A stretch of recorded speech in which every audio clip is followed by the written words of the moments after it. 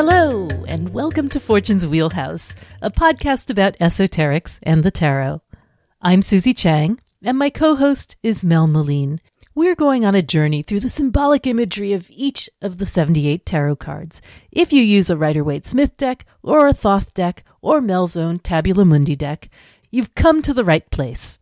We love making this podcast, and we hope you love listening to it, but you should also know that Fortune's Wheelhouse is more than the sound of our voices. We have a home on the web at www.patreon.com/fortuneswheelhouse, and we'd love for you to come and visit us. There you can experience the other part of this conversation, where we provide written articles and explanations for even the most obscure concepts you'll hear on the show. And if you sign up to be our patron at even the $1 level, all of that will be at your fingertips. It's a comprehensive tarot education for less than the price of, I don't know even what. My point is, it's a steal. And if you become a patron at the $3 level or higher, you'll get a chance to win our giveaways. Like Steve, who won last week's prize. Congratulations, Steve. Hope you like cats. This week, we're talking about the card known as the Knight of Wands, if you use a Rider-Waite-Smith deck, or the Prince of Wands, if you use a Thoth deck, or, say, a Tabula Mundi deck. If you check out the Prince of Wands card in Tabula Mundi, you will see that he is shirtless. Yeah, he's pretty hot. But there are a lot of open flames in that card, and he also looks kinda exposed. Maybe he needs a t-shirt. So for this week's drawing, we are giving away, you guessed it, a Fortune's Wheelhouse t-shirt. And not only are we giving away a Fortune's Wheelhouse t-shirt, if you are the lucky winner, you get to design it. You can choose any major arcana card from Tabula Mundi, and Mel will design a t-shirt around it and send it to you. Yes, it is indeed the coolest thing ever. You can find out more and sign up for the drawing at our site, www.patreon.com/fortuneswheelhouse. And now, here's this week's episode.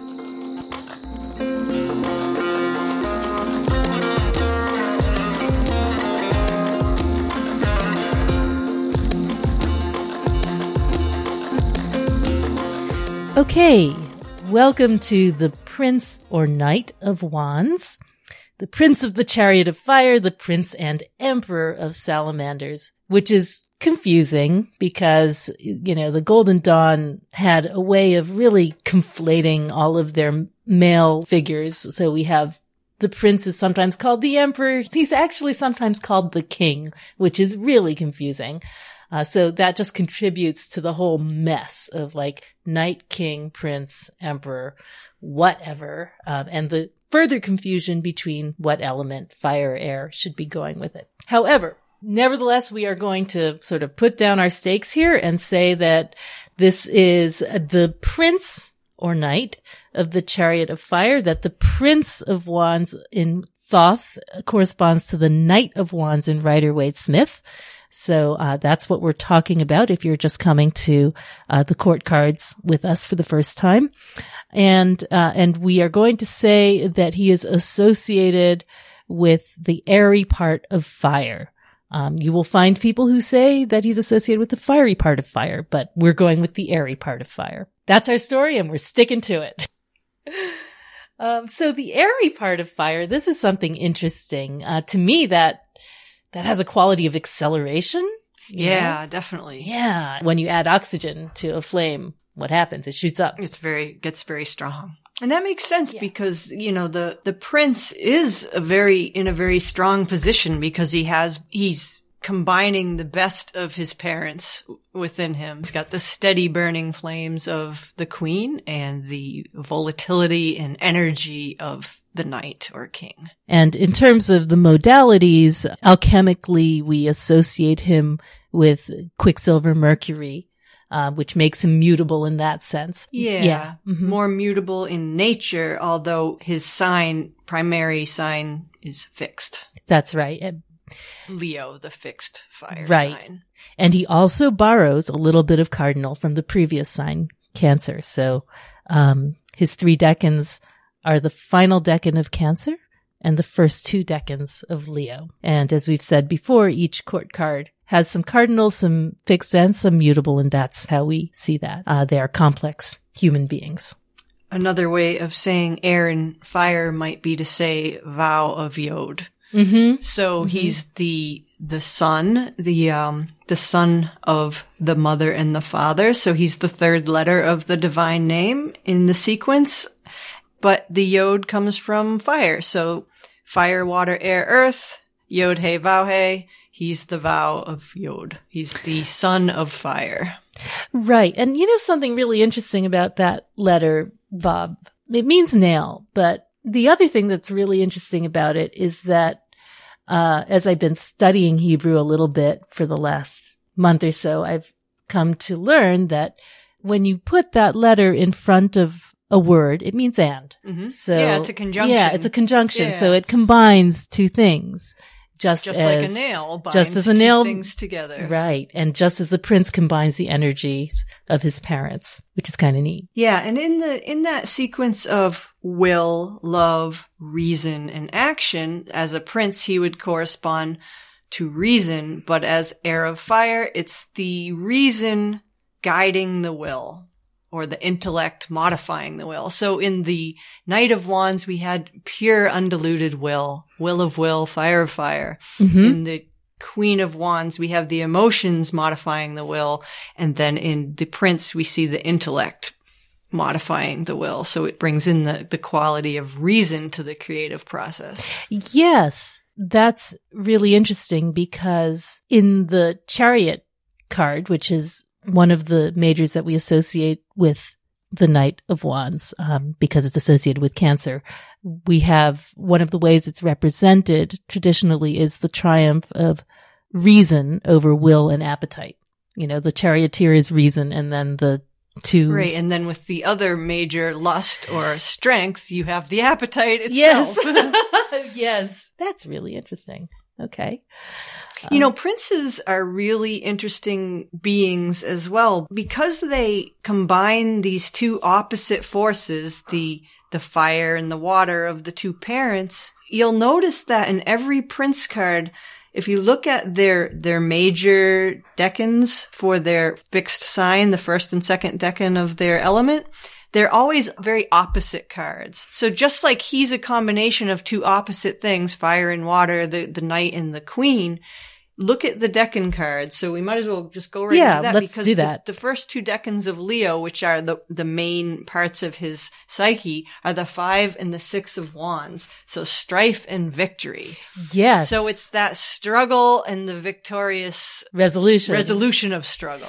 Yeah. Right. We always see that when we go from 5 to 6, don't we? Yeah. That's sort of like the Gevura, the severity, the test and ordeal of the 5 to the perfection to the balance. And harmony of the 6. And all the princes have as their minor cards the 4s, 5s, and 6s. So we're going to see that in every one. Yes. And we didn't totally emphasize that with the other cards, but all queens are 10s, 2s, and 3s, and all kings or knights are 7s, 8s, and 9s. The interesting thing about these opposites, so if we look at the 5 and 6 of Wands, his 2 decans, you'll notice that the 5 of Wands is ruled by Saturn, and the 6 of Wands, that decan, is ruled by Jupiter. So again, you have this opposite quality of expansion and contraction going on, this dual part of his nature, and all the princes to some degree have this going on.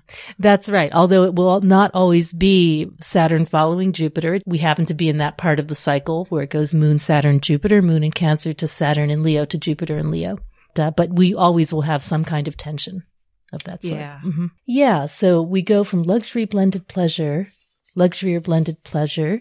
to strife to victory. And so that tells you something about the nature of this guy, that he's comfortable with conflict. And the shadow card, or the hidden part of his nature, the 4 of Cups, that last decan of Cancer, I always think of it as he kind of has a love of drama and the emotional high points and being the center of attention that kind of comes from that, I think. Yeah. I mean, also it's a Leo thing, the pride and the attention, but the love of drama and high points, and dissatisfaction when they're not there kind of comes from that Decan, I think. Yes. Yes. Not to go dark with it, but the fact is that this is something that we've been seeing a lot recently in the news lately with Trump's love of drama and conflict, and what that's meant for our political scene. This card rules his ascendant and also the Regulus point, which is included in the Five of Wands. In the Five of Wands, strife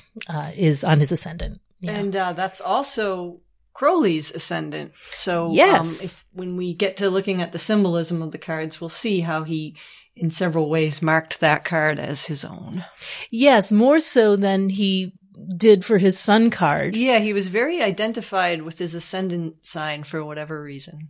Yes, and before I came to be more familiar with astrology, I never really understood the significance of the ascendant, and I just sort of would not think about it too hard. But I think it's really important. It's really important. I mean, this is the way you present to the world. I think that there's a lot of ways. For example, I present as a Pisces in a lot of ways, much more so than I present as a Virgo to the world. And I've started to become a little bit more comfortable with that. Are you, what's your ascendant? Yeah, my sun sign is Sagittarius, but my ascendant is Aquarius. So that's right. I very much do identify with the Aquarian themes, but plus you've got the moon there too. Yeah, so and Mars. So I have quite a bit of weird Aquarius energy. Quirky. Right. But I think, as far as the ascendant, the Leo ascendant goes, I think it's sort of intensified by the theatrical presentation, being on a stage, qualities of the sign and the Decan and this particular card as well. Some readers think of this card as the kind of me, check out what I did, looking for approval and approbation and applause with this card. Yeah, there's definitely that. Yes. So, you go to war because you can handle the conflict, or you have the spirit for the conflict, but you also want the recognition. It's the quest for glory. It's in this card. Very strongly. The Chariot of Fire. Yes. So we can talk about Tiferet, I guess. Yeah, we should do that. So it's the first prince, so it's a good point to talk about. Yeah, this is our first prince. So the Tiferet, we're always pleased to arrive at the 6. It is a moment of harmony and balance. Yeah, it's kind of like between the two extremes. If you look at him as being like this connecting force between the supernal parents, Chokmah and Binah, and then it's kind of resolved in Tiferet. Yes, I seem to remember that there's something probably in the Book of Thoth about princes in general as the compromise between extremes, or the midpoint where it's able to express itself and act on the world. Yeah, I think it says something about how when he's fulfilling his expression in the best way, it's because he's invested with the power of his parents. Yes, right. And that there's something harmonious and beautiful about that. Let's remember that that Tiferet is associated with the sun, and Apollo is a sun god. So there's these qualities of intrinsic rightness about that position, and an ability to move forward as the sun moves through the sky. There's a naturalness of expression in the 6, in Tiferet. Historically, he's an interesting figure. So there's no equivalent in the playing card deck to the knight or prince of anything, because those were dropped. In the playing card decks, we have jacks, which are corresponding to princess or knave. Right. Or princess page. Or knave, or and they were changed to jacks incidentally because knave was too much like knight, and that was confusing to people. So since we had dropped the knight. So anyway, but there is a cartomantic tradition in terms of early tarot where this figure was called the door knocker, because a defining quality of him is that he's always going. Typically, they emphasize the fact that he is leaving. But if he's leaving, he's also going somewhere. So he has to be knocking on someone's door. He's like the quintessential, all the princes are on chariots, But he's like the quintessential chariot because not only is he associated with Apollo, the sun chariot, but one of his trumps is the chariot. So yes. He's like the epitome of chariotness. That's right. Interestingly, the Solabusca has him associated, they called him Apollino, Apollo science. Atea said about him that he represents leaving and disunion, I guess, coming apart. He represents to you a knight. His position indicates he's on the point of leaving, and it signifies change. Here's a funny one. It says, if it's for a young person, and the card's reversed, it announces a marriage that was almost missed, which is just strange. But the idea is that there's motion, he's a hard one to catch. Maybe we can talk about the astrological sign of Leo a bit. Yes, let's. And also the sort of transition from Cancer to Leo. Yeah, so Leo's motto is I will. So again, we have the will, the expression of will and the creative powers. Mm-hmm. And it is the only sign that is ruled by the sun. So again, we have that repetition of the solar qualities. It's almost doubled. It's fixed fire. So it's a fixed fire sign, very, very stable expression and probably the strongest expression of fire of the 3 fire suits. Yes. The most stable. Mm-hmm. Mm-hmm. If we look at that transition from Cancer to Leo, the star group says that it's the head, body, and tail of Leo, the body of Leo Minor, the hindquarters and legs of Ursa Major, and the head and 4/4 of the Southern Dog. There's a lot going on in there. Yeah, and as well in that sector of the zodiac, as you mentioned, is Regulus, the royal star. In Leo. Which means the little king or the heart of the lion. Coeur de Lion. Yeah, it's the watcher of the north. Right. When I think of every one of the princes are associated with one of those 4 royal stars because they're each of those 4 royal stars kind of marks a corner of the zodiac. So in every one of the directions. So these fixed signs, the cherubic signs, each has one of these stars in their decan. It's almost like an anchor point within the fixed sign. Yeah. It's like the thing anchoring down the fixedness of it. Mm-hmm. So, the other thing that I always think of when I think of the princes is that when you think of these 4 powers of the Sphinx that we talk about, so we've been talking about the will in the wands. In the knight, it's just this will arising. In the queen, then she's receptive to it. And in the prince, he's what's come out of that. And he is on his way. He's in a chariot. He's moving towards the princess and union with the princess. He is bearing that power, just like the chariot card, the trump is bearing this precious object. He is bearing that power on to the princess. That's his goal, ultimately, is to unite with her and bring her this power. Yes. That she ultimately wields. Yes, the chariot is on a mission. I think that's one of the defining qualities of the chariot is that,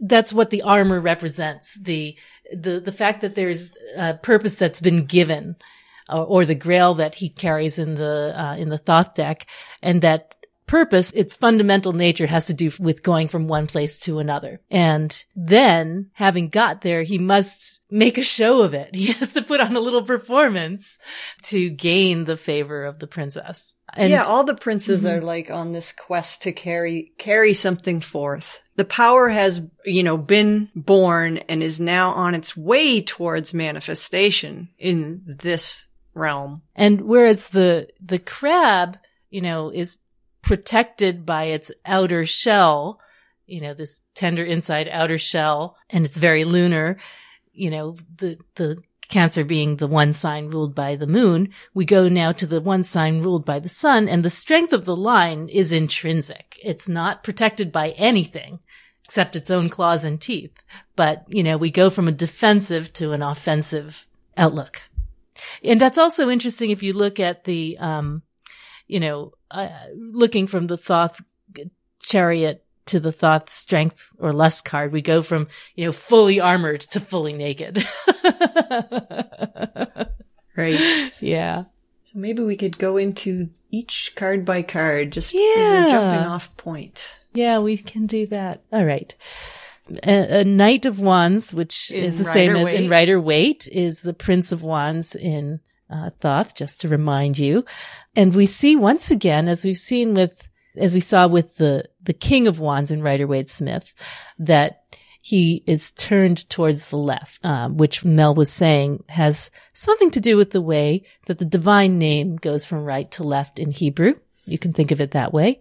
So that even though we think of left as the past in tarot, you can also read it as a going forward, as a progression forward. He is the fastest moving of knights. You can see the salamanders of his suit all over his raiment. And you can see gouts of flame really coming from his helmet. You also see the pyramids. Yeah, in the Rider-Waite deck, it seems to be a wands theme, the desert and mm-hmm. Yeah, you don't see any greenery anywhere. Sand dunes and desert and pyramids. That's right. And you can sort of feel the heat of the sun in this air of fire. There's nothing but sky and heat in the card. Yeah, it's almost radiating off the desert, mm-hmm. the sun's heat radiating upward. And yet, like all wands courts, he carries the wand that is still living, green leaves and vibrant. The halter of the horse is interesting. It has these sort of like 3-leaved devices on it, which could be clubs. The French word for clubs is trèfle, which is like trefoil, 3 leaves. Yeah, I think of wands as corresponding to clubs. As far as playing card associations. I always have until last night. when I was reading that they're really some, there's a long tradition of them being associated with diamonds, but it could well be that Pamela Coleman Smith herself associated them with clubs. If we look at what we see on the horse's bridle there, we have laid out all the cards that we associate with these court cards. So that means the Chariot, the Strength card, the 4 of Cups, the 5 of Wands, and the 6 of Wands. And if you lay all those out together, you see a real story of wanting to go mix it up, of going from a place of protection, the Chariot and the 4 of Cups, to one of just being in the thick of it and seeing what you can get out of it and then riding off in victory. And we also see, we have no lion in this particular court card as we did in the King and Queen of Wands, but we do in a sense in the Strength card. So strange. It's the Leo one. Yes. It's the only one that Waite didn't put a lion on. I know. What's up with that? I know. But, as I've said, I have so often seen every one of these court cards as every fire sign. It's just funny that they all can borrow from each other. And Waite himself said of this card that, he said that this figure, although mailed, is not on a warlike errand. So here's this sort of like, we talked a little bit previously about the sort of equivalencies of war and love. So, he could be a lover, not a warrior as well.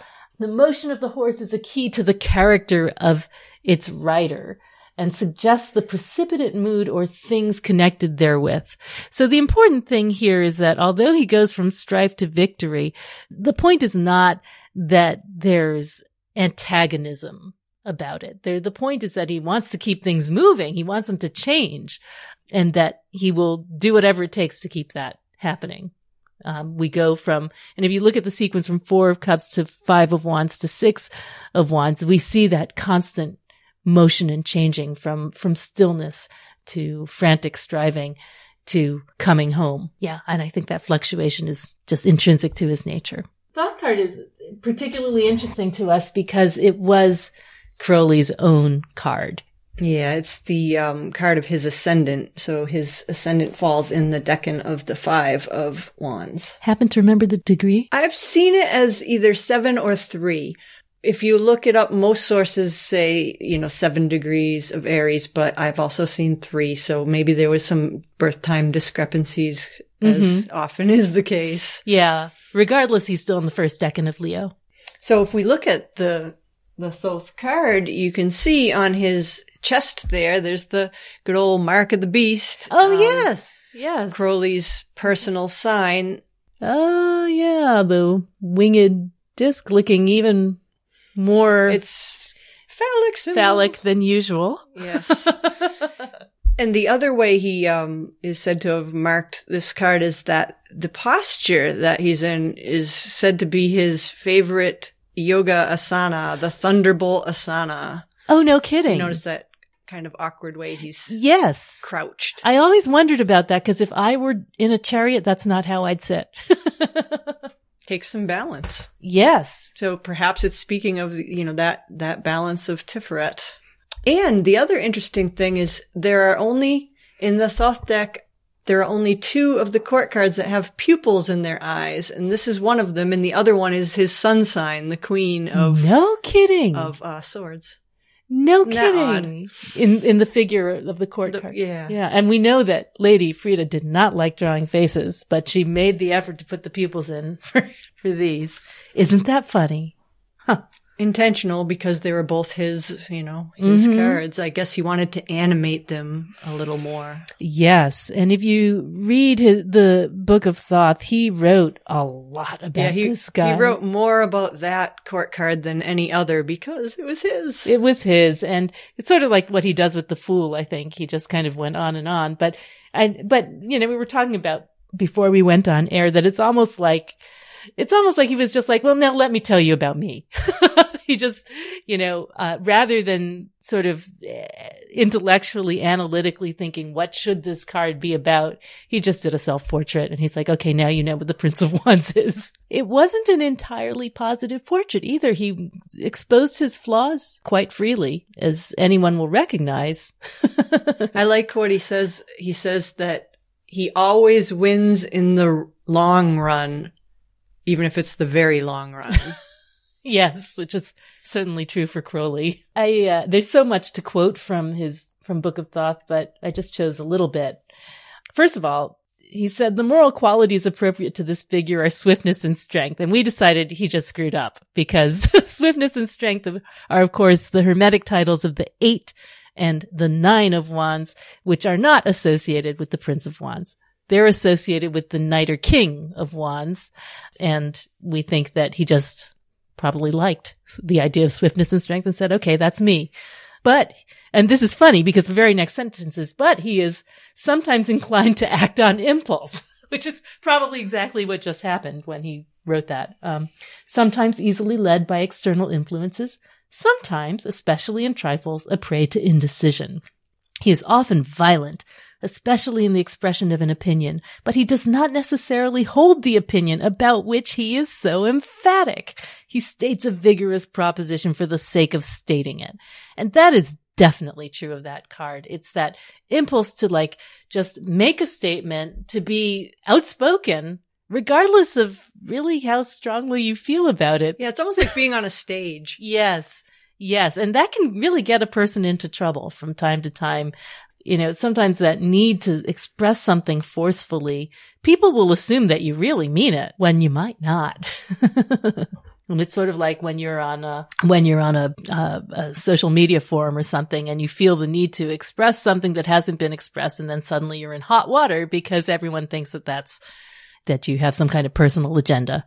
Looking at the Thoth card too, it's almost like he's bursting through a ring of fire. Yes. you see these circus people jumping through a ring of fire. He's like bursting upon the scene, and it's almost, there is definitely, here I am. Look at me. I am Leo. Yes. His eyes wide open, and his lion's eyes are wide open too. And he does have the court crest of the winged lion's head floating above his own head there. Mm-hmm. And in fact, the entire background behind him is almost like a mane or like an open mouth. There's something just radiating out from there. It's bursting. It looks like it's like bursting forth. Mm-hmm.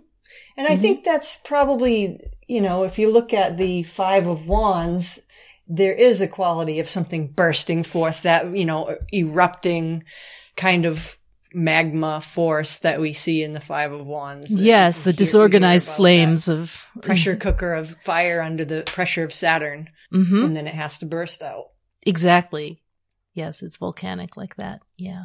And then if all goes well, he has the steady regulated flame of the six. Yep. And you see in his hand, he has that wand from the six of, both the five actually, and six of wands. Yes. Didn't we first see that wand in the three? In the three, yes. And now we see it in the five and the six, and he's carrying that wand. And that comes from the book T description, actually. So we can read that, at this point, and it says, a kingly figure with a golden winged crown seated on a chariot. He has large white wings. One wheel of his chariot is shown. He wears corselet and buskins of scale armor, decorated with a winged lion's head, which symbol also surmounts his crown. His chariot is drawn by a lion. His arms are bare, save for the shoulder pieces of the corselet. He bears a torch or fire wand, similar to that of the apprentice Adeptus. Beneath the chariot are flames, waved and salient. Mm-hmm. So I think the waved and salient flames, it's bringing back to our consciousness that combination of the steady flames of the queen and the wavy flames of the knight. So he's got both. Yes. Waved and salient flames. Yes. It's not very evident on that card. Well, and also I'm thinking thought he's barely wearing anything. I think these are the waved, mm-hmm. and these ones I'm pointing. You can't see here, but I think the flames that are coming up from his chariot look more waved, whereas the ones he's bursting through look more like the straight flames. Right, and then there's this interesting background here between the sort of below the rays of the top of the card. There's sort of almost a leopard print. Yeah. Which is sort of reminiscent of the queen. Mom, yeah. Yeah. Yeah. But it's interesting when Thoth generally, they are the least clothed. The Wands family are the least clothed of the courts, which makes sense. Mm-hmm. And you would expect the discs to be the most clothed because it's hot. It's hot. Yeah. Yeah. And, we also associate wands with the direction south, at least if we're in the northern hemisphere, which we equate with warmth. Yeah. But, when you read the book of the book T description, yours is very much more faithful to that than the, Thoth. So maybe we can move on to your card. Yeah. Like the description, he is bare except for his shoulder pieces there. Hey, they keep saying corselet and buskins. What are those? They are the I believe, now I'm no armor specialist, but I think the buskins are those shin guards. Oh yeah, I think. I could be wrong, but you can't see him in the card because he's standing in a chariot. Mm-hmm. Which that's why these descriptions are so hard. If you're trying to get every detail that's in there, it's nearly impossible. But I tried the best that I could. Yeah, and if you're visualizing it for yourself in 3D, you can put the buskins on. Just put the damn buskins on. Right. So in the card, you can spot the decanic minor symbols in the card. So from the Four of Cups, which is his shadow decan of the last decan of Cancer, it might be hard to spot, but if you notice at the front of his chariot, there's this emblem of the scallop shell with the pearl that comes from the card Luxury. Oh, neat. I don't think I noticed that before. Oh, yeah. Very nice. And then from the Five of Wands Strife, you'll notice the background, the exploding volcano is from the Five of Wands card as a motif. And then from the Six of Wands, you have the lion crowned with the laurel. That also makes up his court crest, the winged lion's head. Mm-hmm. He's also got the same phoenix wand as in the Thoth deck. Yeah. So in your court cards, and I'm trying to remember if this is the case, do you usually borrow the backdrop from one of the minors to form? Not always the backdrop. Always? No, but I consciously chose something suggestive from each one of the minor cards as a visual element in the court. It might be from the background, it might be an object, it might be, but something that brought the meaning of that card to your mind. Yeah, because when I look at the Five of Wands and the Prince of Wands, there's a real just visual symmetry between them. And the same thing I remember is the case with Prince of Cups and Six of Cups. There's, they almost have that. They're the same landscape. Yeah, exactly. Yeah, and maybe that's true because they're both sixes of fire and water. And I don't recall doing that completely consciously, but I think that there is something to that. What I did do consciously is bring forth an element of each of the minor cards that would say something about his nature. So in this case, the volcano shows that pressure of strife because he straddles that line between strife and victory. Those two opposing forces we talked about. So he's got the pressure of the strife card, and he's got the laurel crown of victory as parts of imagery in the card. And it's almost like the laurel crown of victory. It's almost like it's over his head and he's thinking about it, Yeah, he is the card of reason and intellect. So, right. Yeah. And that is the final decan that he is heading towards. Yep, so his ultimate goal. Yeah. That's what's on his mind. What about the lion in your card, sort of looking off to the right like that? Was that an artistic decision primarily? Yeah, primarily. But it kind of shows, it's kind of ambiguous which way he's facing because in a sense he's facing towards the left, but his lion is clearly steering right. And that's part of his nature, those two opposites that all the princes balance. Yeah. So the left, right, the male, female, the Saturn, Jupiter, the strife, victory. Yeah. All of those things. So he's got both directions going on. And there's something I think about, if you just look at video of lines when they're just prowling and the head is going to the right and the left and Lord of all he surveys kind of a thing. Yeah. Yeah. Yep. We can mention the geomantic figure, which is Fortuna Major. Fortuna Major. Which is really interesting because the Six of Wands victory is associated with Jupiter, the wheel of fortune. It sure is. There's fortune right there. That's his best of his three decans he's got going on there. Yes. That geomantic figure is said to be wealth and favor and help. And it's good when there are hopes to win, which brings us back to Crowley saying that he always wins in the long run. Yeah. Fascinating.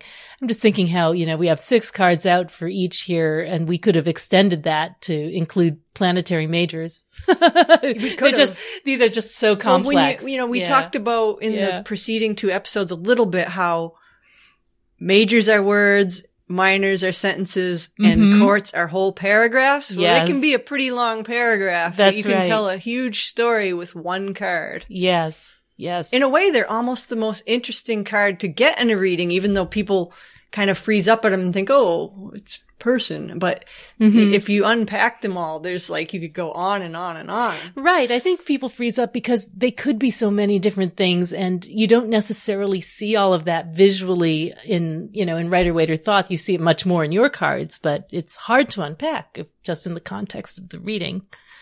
Yeah, that's one reason why I did it that way, to bring it to light that there's a lot more to a court card than most people are aware of at first glance. Yes. You want to talk a little bit, I don't think we talked about this when we were talking about corresponding minors before, about his shadow in luxury or blended pleasure.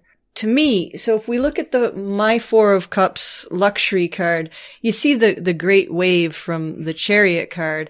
And to me, when I see it, I think of his shadow as being that love of the emotional high point and dissatisfaction with anything that's not at the top of that wave. And a love of, drama, a bit of luxury and drama. Yeah. I often think of the shadow card as something of a motivator.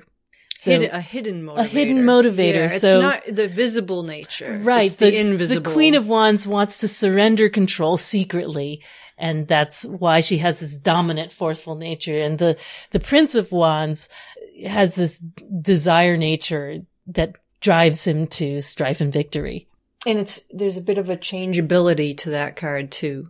So even though he's very Yes. fixed and his sign, Leo, is a fixed sign, and that decan of Cancer is a cardinal sign, yet because it's moon, double moon, Cancer and the decan that's ruled by the moon, there's that kind of changeable part of him. Mm-hmm. That seeks out change. Mm-hmm. Right. As well as experiencing it within himself. Yeah. So that was, we talked about the geomancy. Oh, hexagram. So, hexagram 42, it's called Yi, which means augmenting. I have it as augmenting or increasing. It's a combination of the trigram for thunder, which we see in, all of the Wands court cards have 3 lines representing thunder. And then the other one is, Shun, which means wind. Air right? of fire. Air of fire. Also known as, I've seen it described as the bowl of the rain god. You cannot increase without capturing. Oh, that's interesting in light of the 4 of Cups with that kind of bowl-like wave. Yes.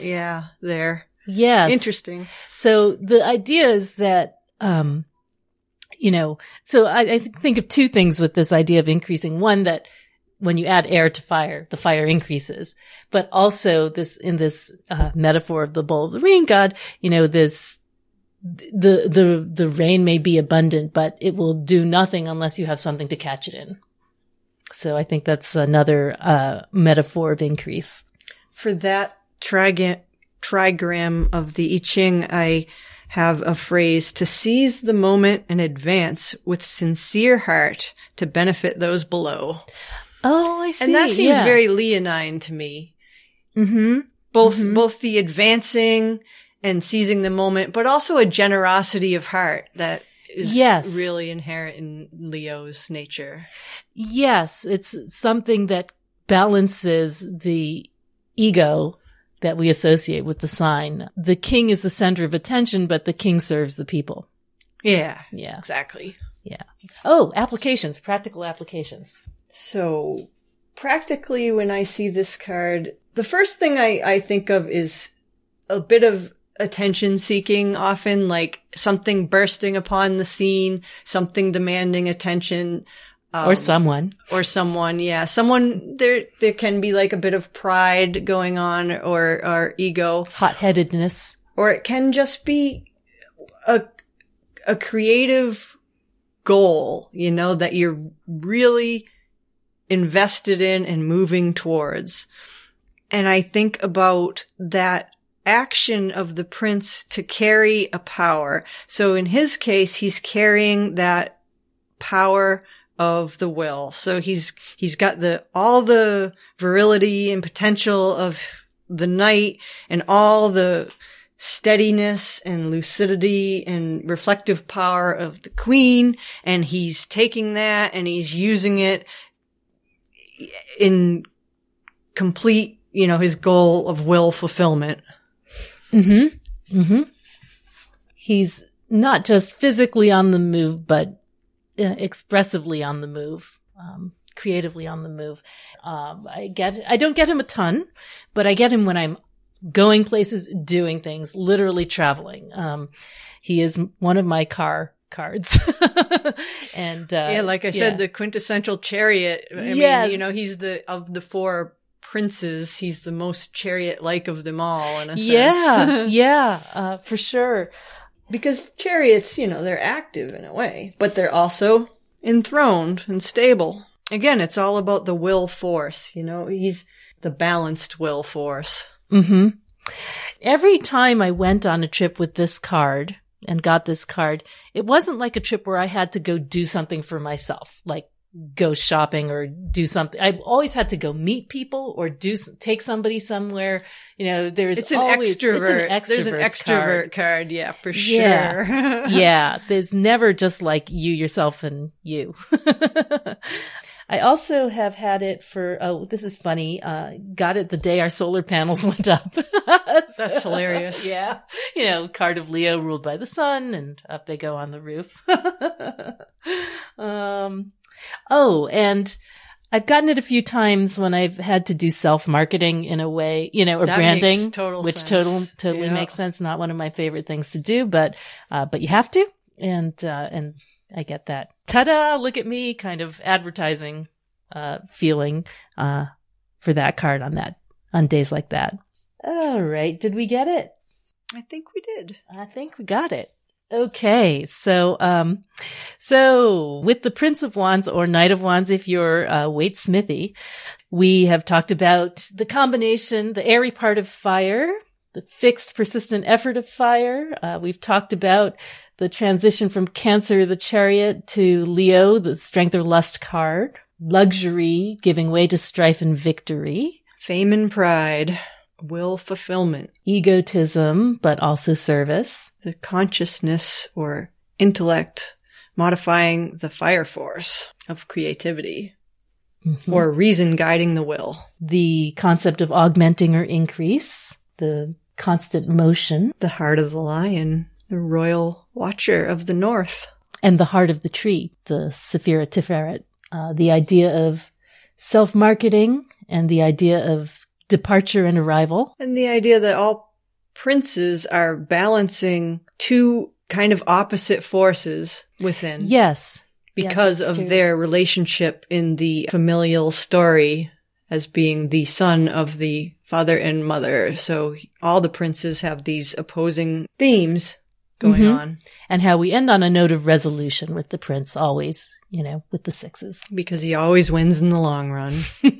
Oh, yes. All right. I think that's it for his lion-hearted self. And we will be back next week with our very first Princessor Page, the Princessor Page of Wands. We hope you'll join us for that. And that's our show for today. You can find us, as always, at our online home, www.patreon.com/fortuneswheelhouse. But there are also a number of other places you can find me and Mel on the internet. All of Mel's books and decks can be found at www.tarotcart.com. So that's your first stop if you want to find anything related to the Rosetta Tarot or the Tabula Mundi Tarot. She's also just started selling signed and matted prints of the Tabula Mundi cards there, so now you can fill all your sacred spaces with beautiful tarot art. As for me, my forthcoming book, Tarot Correspondences, Ancient Secrets for Everyday Readers, is available for pre-order online at Amazon, Book Depository, and more. Just search for Tarot Correspondences, T. Susan Chang, something like that. I also have a shop on Etsy where I sell the one and only trademarked Arcana case in lavish silks, brocades, and esoteric prints. I also have my Zodiac perfumes there, so you can pick up a bottle of the Mystic Sea for your favorite Pisces, or the cool yet electric Aquarius perfume, which I call Streams of Stars. All of that is at www.etsy.com/shop/tarotista. And if you'd like a Fortune's Wheelhouse t-shirt or tote bag or mug, we have those too. They are at our Redbubble shop, redbubble.com/people/wheelhouse93/shop. And for those of you who have been our listeners for a while, thank you. You are the reason we do this. If you're loving Fortune's Wheelhouse and the fantastically geeky world of tarot we bring you each week, would you do something for us in return? Leave us a rating or review on iTunes. It's especially easy if you have an iPad or iPhone. Just search for Fortune's Wheelhouse in the podcast app, and when you see us, tap on our groovy purple album art with the Wheel of Fortune on it. It'll take you right to a page where you'll see a reviews tab, and there you can drop us some stars or leave us a sentence or two, whatever you feel inspired to do. And if you just want to talk tarot, well, you can find me, Susie, on practically every Facebook tarot group there is, under the name T. Susan Chang. Thanks for listening. We always love hearing from all you heroes of the astral plane, and we so appreciate your support.